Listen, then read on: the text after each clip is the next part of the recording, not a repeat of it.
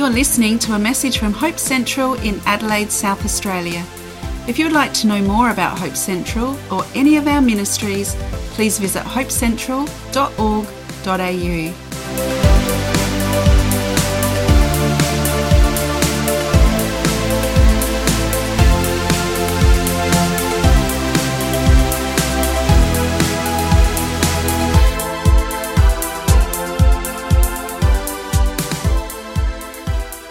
Okay, so I've been asked today to just share something with you about hearing from God, something about my own journey, and I've taken the title of the message, Speak, for your servant hears. The first supernatural experience that Jackie and I had was on the 17th of August 1969. I'd worked with a chap in Waikerie, and he was a Christian, probably the first dinky-die Christian I'd ever met. And over a period of 3 months, he'd shared the gospel with me. And I never forget the first day I met him. We were sitting under a tree having lunch out in the bush, and I'd heard that he was a Christian, and I thought I'd have a go at him. And I said, "I hear you're a Christian, mate." And he said, "Yep." And I said, "Well, I'm not a Christian, but I try and live like one." And he was very rude, and he said, "Well, that's not good enough." And I thought, "What do you mean?" He said, "Well, why are you trying when you can be one?" And he kind of had me. And for 3 months, he just shared, and I couldn't wait to get to work every day to hear the wonderful words coming out of his mouth. And he answered so many questions, and eventually he was from New Zealand. Big shout out to the Kiwis. And he was biding his time, helping get a CRC church going up in Berry in the Riverland, and we lived at Waikerie. And then he was going off to the mission field in Papua New Guinea. So anyway, the 3 months came to an end. He went off to the mission field, got married, went up there to New Guinea.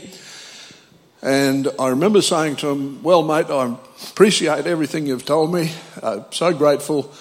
I'm sorry you didn't make a Christian out of me, but you've helped me a lot. At least I know what's involved." Because the problem that I had was that the way he presented the gospel to me, I knew deep down in my soul that if I ever accepted Christ as my saviour, that was the end of Kevin's life. That was the end of his brilliant plans and his grand adventure that he'd got all mapped out.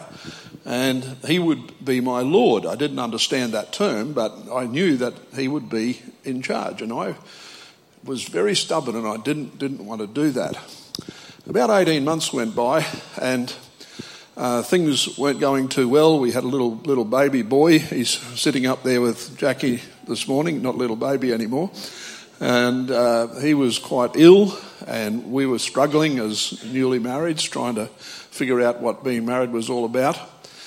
And I don't know, I just reached a point where I thought, I really need Jesus. I can't live anymore. I can't fix these problems.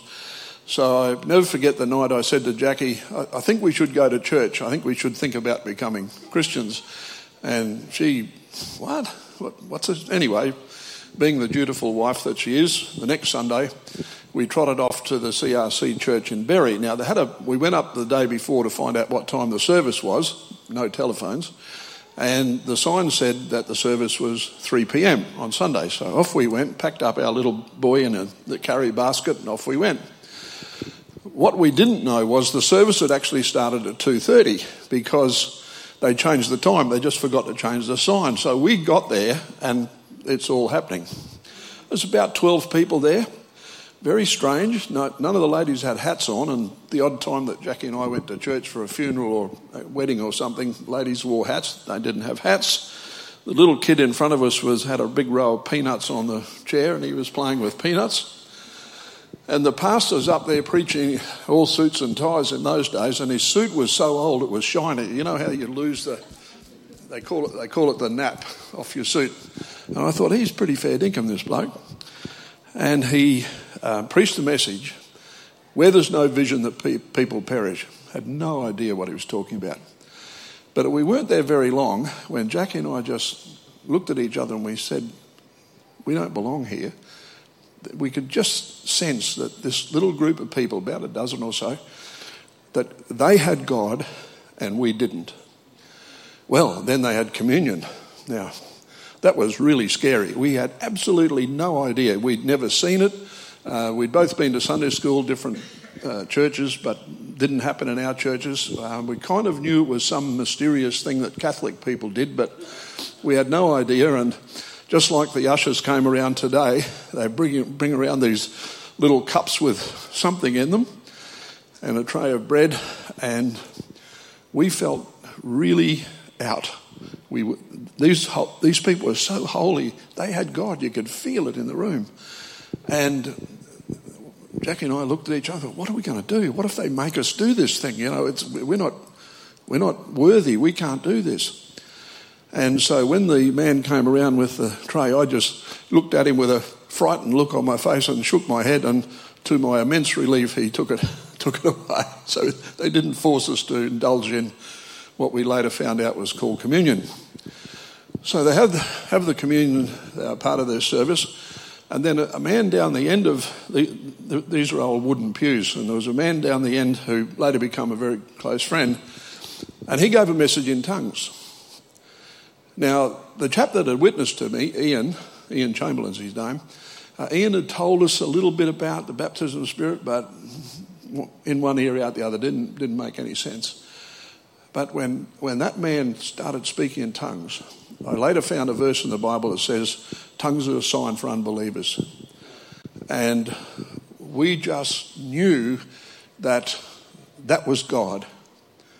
And somebody gave an interpretation, can't remember what it was, but just this sense that all of these people they were with God and we weren't. And that message in tongues just confirmed to me that God was there in that building. It was pretty scary. Well, they jumped on us, not literally, but surrounded us, and we're sitting there like a bump on a log, strangers.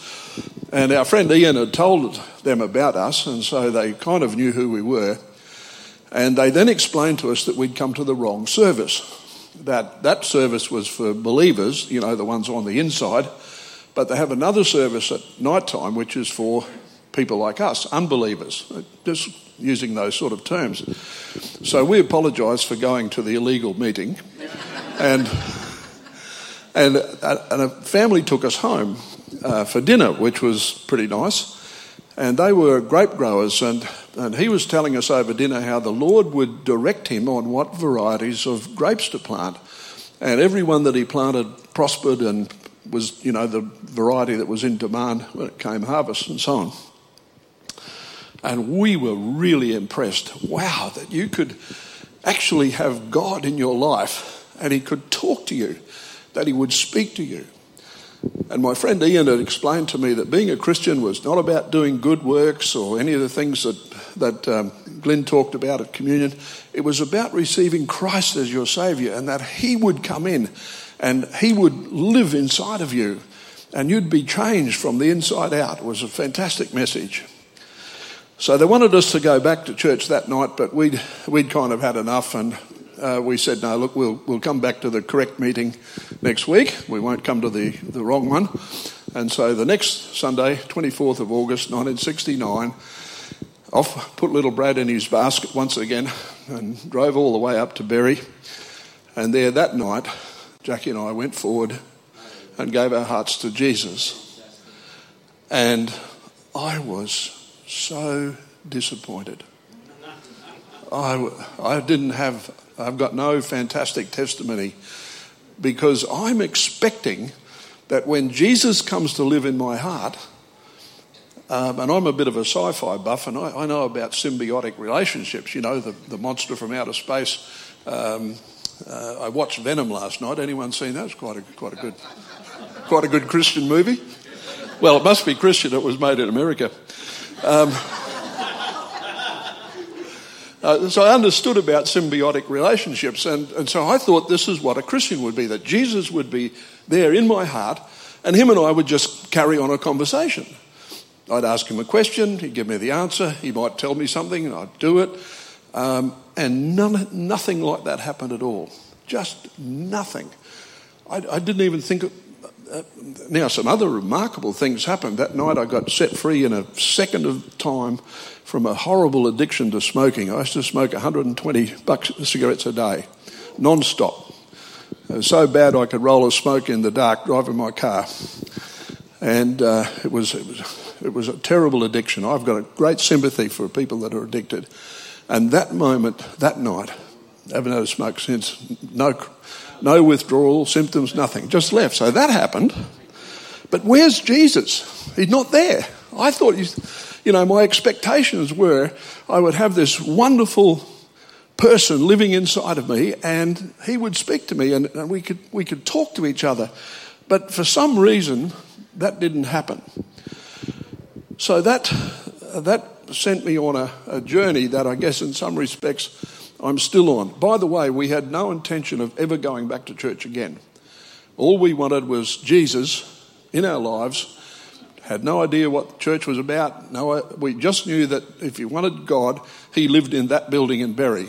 It might have been in other places, but we knew he was there because my friend had told me that's where he went to church, and so that's where we went. But this desperate need of wanting to hear God's voice kind of made us so hungry we just couldn't stop going back. So we've been going back for 52 years. We're still want to be there. So it kind of set me on this journey to really seek out from the Lord. So here we go. There's the young couple, 27. Jackie's 26. This is 5 years later. And we had 2 kids by this time, little Brad. How do you like the matching T-shirts? Pretty cool, eh? And there we were. So in March 1974, we planted a church in Loxton. Now, we used to call it pioneering in those days. They call it church planting. So that's okay. We'll upgrade the language.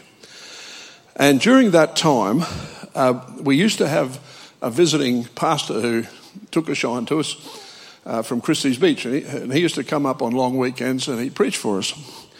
So he's up preaching in our little church. We had a big revival. We started with 14 people, and after 3 months we were up to 12. And Jesus is still not saying too much. I'm starting to learn a little bit. Anyway, Pastor Bruce gets up and did a great sermon. And then at the end of the service, he started to speak some words of knowledge. So he says, there's a man in the meeting tonight, and you have got a real problem with your back, and you've been walking with a limp for many years. If you come forward, I'm going to pray for you, and Jesus will heal you. Nobody responded. Then he went on, he said, in fact, the Lord's telling me this happened many years ago when you were a young man, and you actually fell off the back of a piece of farm machinery, and that's what caused the injury, and you've been walking with a limp ever since. Would you please come? I want to pray for you. Nobody responded. At the end of the service, we discovered that one of our members had brought an old gentleman, an old family friend, to his first Pentecostal service. And it was him, because he said to them, what was that minister talking about? He said, that happened to me. He said, I fell off the back of a header when I was a young lad in my teens and injured my back. And so, this word was absolutely spot on. And I went up to the pastor afterwards and I said, Bruce, how did you do that? How did you hear from God? Even though the chap didn't respond, he was there. It was absolutely accurate, and so much detail and so much information. And I have to tell you, he really wasn't that much help to me. He said, well, the Lord just told me. And I'm going, yeah, but how did he just told you? How does that work? So that kind of made me really desired to be able to do the same thing. For God's glory, of course, nothing to do with my ego or anything like that. And so it just kept me going. The next part of the journey is the first Christian book I ever read was this one, The Cross and the Switchblade. How many people have read that? It's good. I made a movie out of it. The movie's a bit flaky, but the book's good. And David Wilkinson, a remarkable person, he got killed in a car accident a few years ago in his 80s. Remarkable person, and started Teen Challenge, which, as you know, Pastor Joe used to work for them in Canada. And in this book, David Wilkinson talked about putting out fleeces. And he took this from the Old Testament, the story of Gideon, and how Gideon was called by God, but he put out fleeces to just confirm that word. So here's the scripture in Judges chapter 6. And Gideon said to God, "If you'll save Israel by my hand, as you have said, behold, I'm laying a fleece of wool on the threshing floor. If there's dew on the fleece alone, it's dry on all the ground, then I shall know that you will save Israel by my hand." And it was so. And when he rose early next morning and squeezed the fleece, he wrung enough dew from the fleece to fill a bowl of water. Then Gideon said to God, "Let not your anger burn against me. Let me speak just once more. Please let me test just once more with the fleece. Please let it be dry on the fleece only, and on all the ground let there be dew." And God did so that night, and it was dry on the fleece only, and on all the ground there was dew. So David Wilkinson in his book talked about how God was calling him to go to New York to preach to these gang leaders, and so he would put out a fleece. And it wasn't a literal fleece, but it would be, I don't remember now, I can't remember what they were, but he would say, "Lord, just show me that this is your will by doing this. And if you do that, 4 birds fly over the tree between 6 o'clock in the morning and 7 o'clock, then I'll take that as a sign." And so as a young Christian starting out, I got God really busy putting out fleeces. And because I thought this was a very exciting way to hear from the voice of God. The only problem is a lot of them didn't actually work out the way I wanted them to. So then I began to doubt in that system. The next thing I found in the Old Testament was the Urim and the Thummim. How many of you heard of that? A few people, a few Bible scholars here. Now, nobody actually knows what the Urim and the Thummim were, but they think they were 2 stones, possibly a black one and a white one, but they would be put into the breastplate of the priest, and these were used for divination. Maybe they tossed them in the air or how they fell down. Nobody really knows what they were or how they used them, but these stones were signs or omens to determine God's will and purpose. In the New Testament, we have something similar in the book of Acts, and it's nice having it up there. You can read it from there. Okay, so what happened was here in the book of Acts, if you know the story, they said, "Look, Judas is dead, and we've got to replace him." So the apostles set about replacing Judas, and this is how they did it. They put forward 2, Joseph called Barsabbas, who was also called Justus, and Matthias. And they prayed and said, "You, Lord, who know the hearts of all, show which one of these 2 you have chosen to take the place in the ministry and apostleship from which Judas turned aside to go to his own place." And they cast lots for them, and the lot fell on Matthias, and he was numbered with the 11 apostles. So that's how they did it. Now, the interesting thing is, 2 things. One, we never hear about Matthias ever again, but he was certainly in the 12. And this is the last recorded time in the New Testament where people cast lots. It was like the end of an era. And then later, David Wilkinson wrote another book, wrote several books actually, and he said putting out fleeces is a very immature way of finding the will of God. So he himself had grown in his understanding of how to hear from God. And when I read that, I was devastated. Because how many of you get up in the morning and ask God to make you immature? No. I want to be a mature person. I want to grow up. I want to be, have it all together. I don't want to be a child.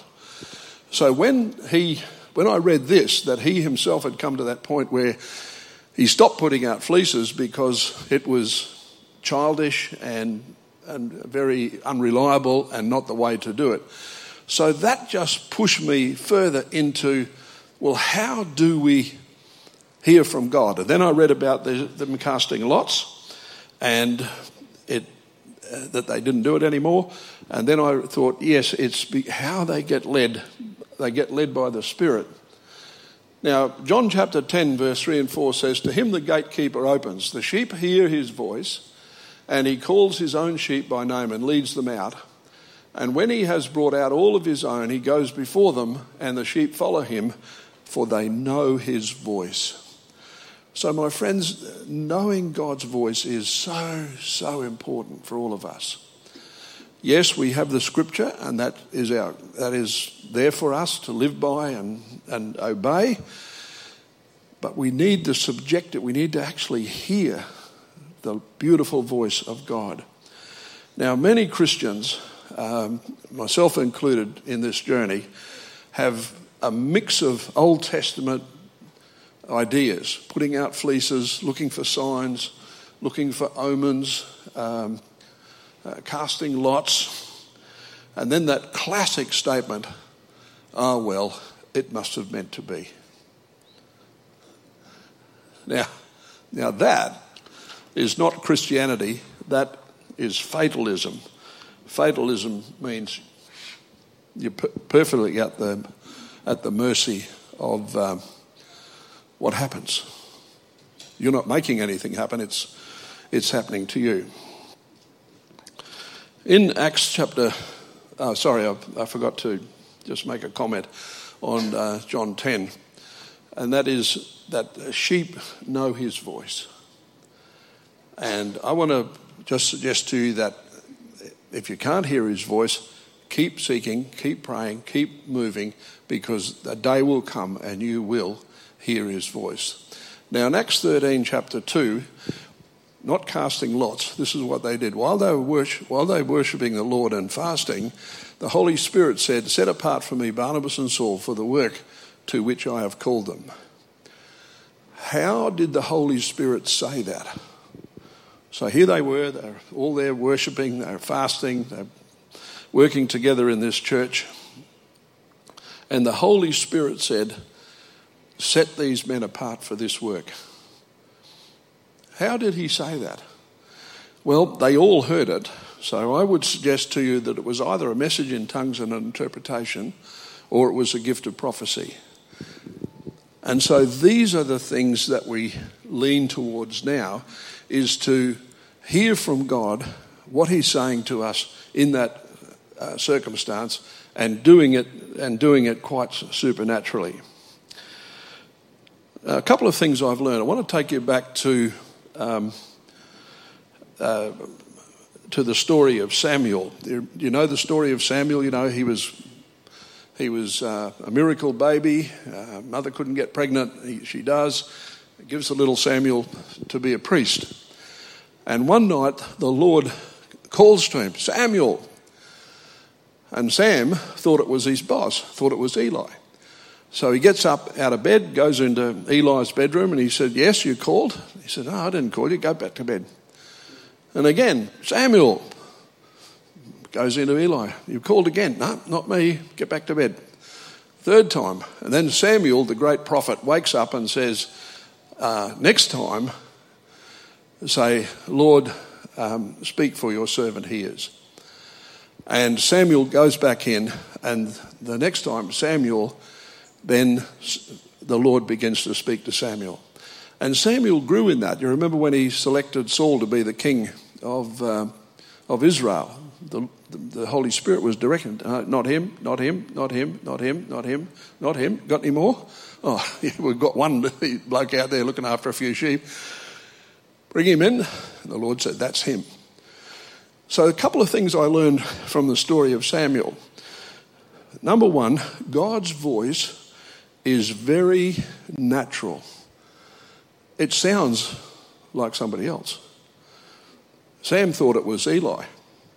It wasn't in the old Charlton Heston voice from the Ten Commandments. It was just a natural, easy to entreat, very soft, "Samuel, Samuel." So one thing I've learned is that God's voice is very quiet, very natural.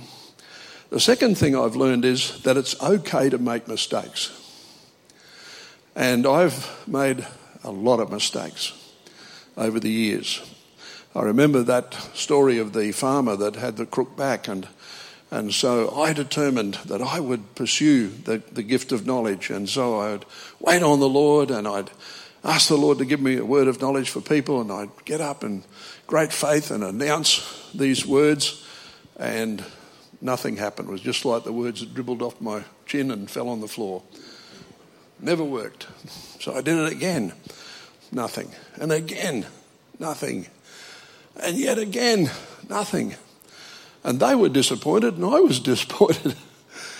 And so I thought, well, that's it. I'm going to give up. This is obviously not for me. And then I got transferred over to our church in Port Lincoln, and I didn't even try there because I'd given up. I thought it was just no point. It's only for holy people, Kevin. You're obviously not very holy, and what are you even doing being a pastor? Maybe you shouldn't be one. So I decided that I can't remember which month it was, but it was a month with 31 days, and somebody told me that you can read the book of Proverbs in 31 days. You just read chapter 1 on day 1, chapter 2, day 2, 3, go through.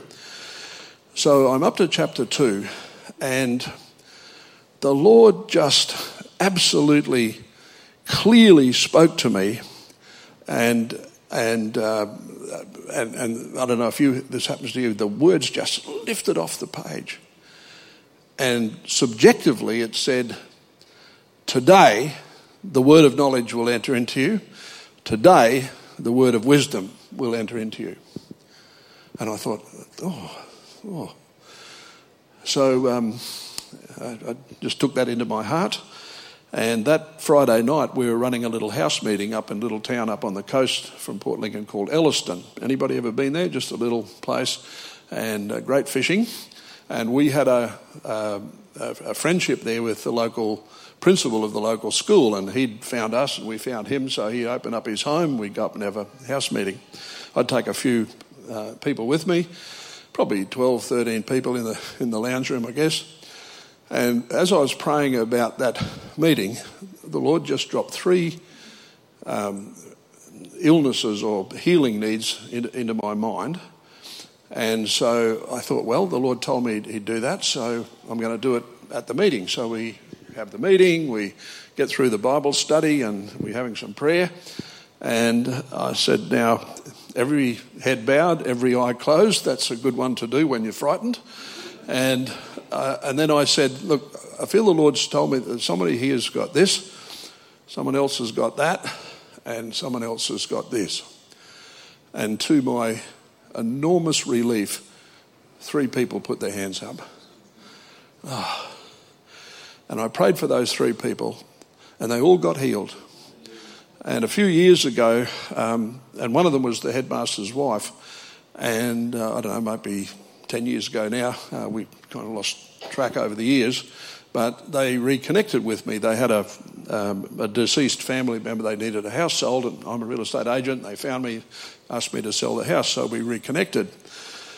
And his wife said, do you remember that night up at our house in Elliston when you spoke out a word and you prayed for me? I said, yeah, I do. She said, well, I got healed that night, and that illness has never come back. And that would be over 30 years. And I said, whew. I said, let me tell you my side of that story, how nervous I was, how scared I was. And ever since then, it just seemed the Lord had reached a moment in my life. Perhaps I'd come to a point of a little bit more maturity where he could trust me. And so I've found ever since it's pretty easy for me to hear those kind of words and to give them to people. And I've never got it wrong since. Or maybe the Lord's never got it wrong. Maybe it's better to say that. And sometimes people don't respond if it's a public meeting. Sometimes they'll come up afterwards and say, look, that was me. I just didn't feel comfortable coming out to the front. Can you still pray for me? Absolutely. I don't believe that, if you don't respond, you're not going to get the gift from God. It's a free gift from God. You can't earn it. You don't deserve it. He just gives it. So the next thing I learned was this verse from Hebrews chapter 5. It says, solid food is for the mature. There's that nasty word mature again. For those who have their powers of discernment trained by constant practice to distinguish good from evil. So I want to suggest to you that it is okay to practice hearing from God, getting words from God. So, okay, sometimes you get it wrong. Mostly you'll get it right. So don't wait for loud voices. Going to be quiet and have a go and have a practice. And as you keep doing that, you'll find that it will grow just like it grew in Samuel. Another scripture from Romans chapter 8, for those who live according to the flesh set their mind on the things of the flesh, but those who live according to the Spirit set their minds on the things of the Spirit. For to set the mind on flesh is death, but to set the mind on the Spirit is life and peace. And then it says, you, however, are not in the flesh, but in the Spirit, if in fact the Spirit of God dwells in you. That's the only condition. Anyone who does not have the Spirit of Christ does not belong to him. And Romans 8:14, for all who are led by the Spirit of God are sons of God. So no more fleeces, no more omens, no more signs, no more casting lots. Now we live by the Spirit.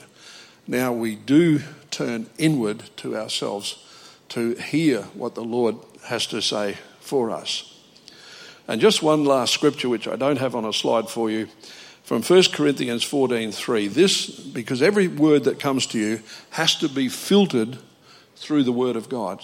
Does it conform? Because God will never say anything in your spirit that contradicts the Word of God. The Word of God is our safety. And 1 Corinthians 14:3 gives instruction about prophecy, which is speaking on behalf of God. And it says, on the other hand, the one who prophesies speaks to people for three things: upbuilding, encouragement, and comfort.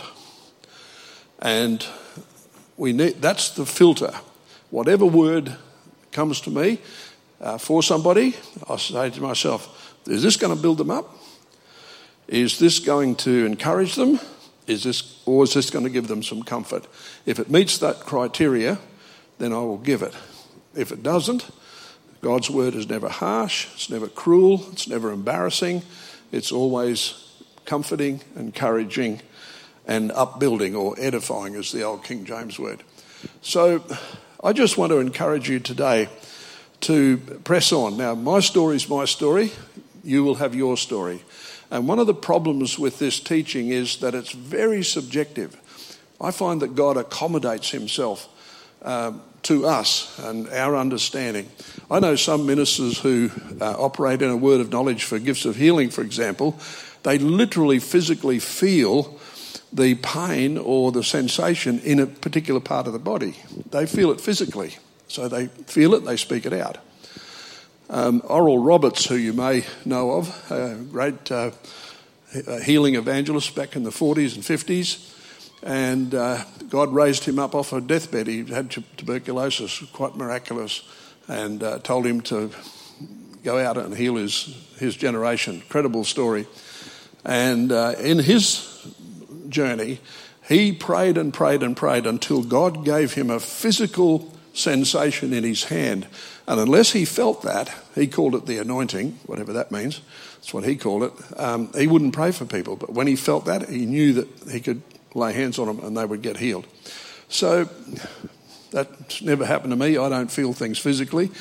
To me, it's always quiet and in the spirit. So what I want to do today, just to close, is just invite you to have a little practice here in the congregation. Now, I'm not going to embarrass anybody, but I want you just to have a little bit of a look around the room and just see if the Lord is pointing anybody out to you. So I did this myself in the worship time. And this, are you Caleb? I've got the name right. So the Lord just said, give him a word. So I've got a word for you, mate, so which I'll do in a minute. But just have a bit of a look around the room. Is there anybody that kind of pops up to you that you feel they need something from God. Might be the person next to you, might be your spouse. Be careful with spouses, they're very discerning. Okay, so I'm just going to lead you in prayer. And I'd just like you to wait on the Lord to get a word for somebody else here today, or they may not be here, that's fine. And then when we've closed the service in the coffee time, just go to see that person and say, I just really feel the Lord wanted me to share this idea with you, this thought with you, and see how that goes. And next Sunday, could both of you come and find me? Because I would really like to hear the stories. So Caleb, this is what I feel the Lord is saying to you, that you have sensed a calling to ministry on your life. And the Lord wants to affirm that and confirm that with you. That you need to know that despite your misgivings and shortcomings, of which you're probably conscious of many, like all of us, the Lord has chosen you. He has caused you to come into this world. He has given you the family life that you have. He's given you your parents, your siblings, your education, your work, your interests, your hobbies, everything that wraps up to make you you. And all of that has been the Lord working in the background. And the Lord wants you to pursue Him and to pursue that calling and that gifting.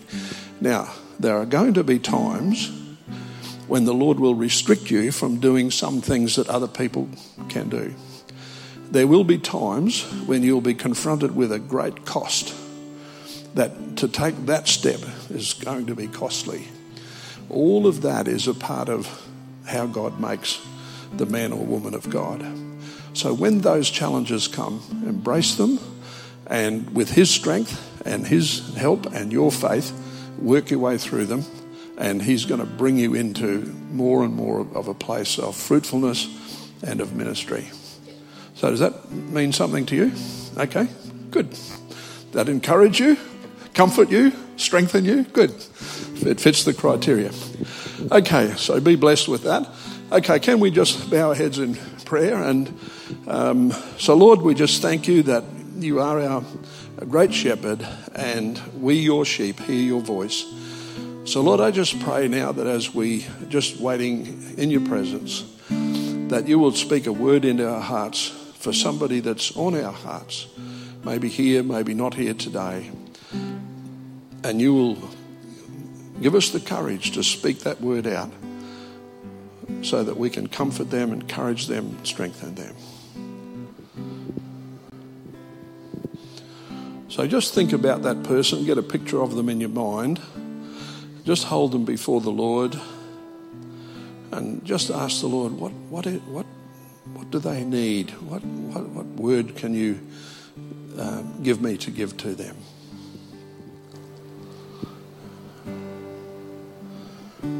Thank you, Lord. Thank you, Lord.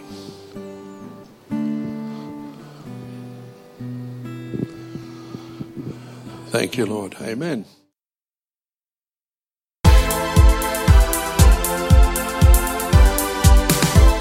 You've been listening to a message from Hope Central in Adelaide, South Australia. If you want more information about who we are, visit us at hopecentral.org.au or join us for Sunday worship at any of our 3 campuses.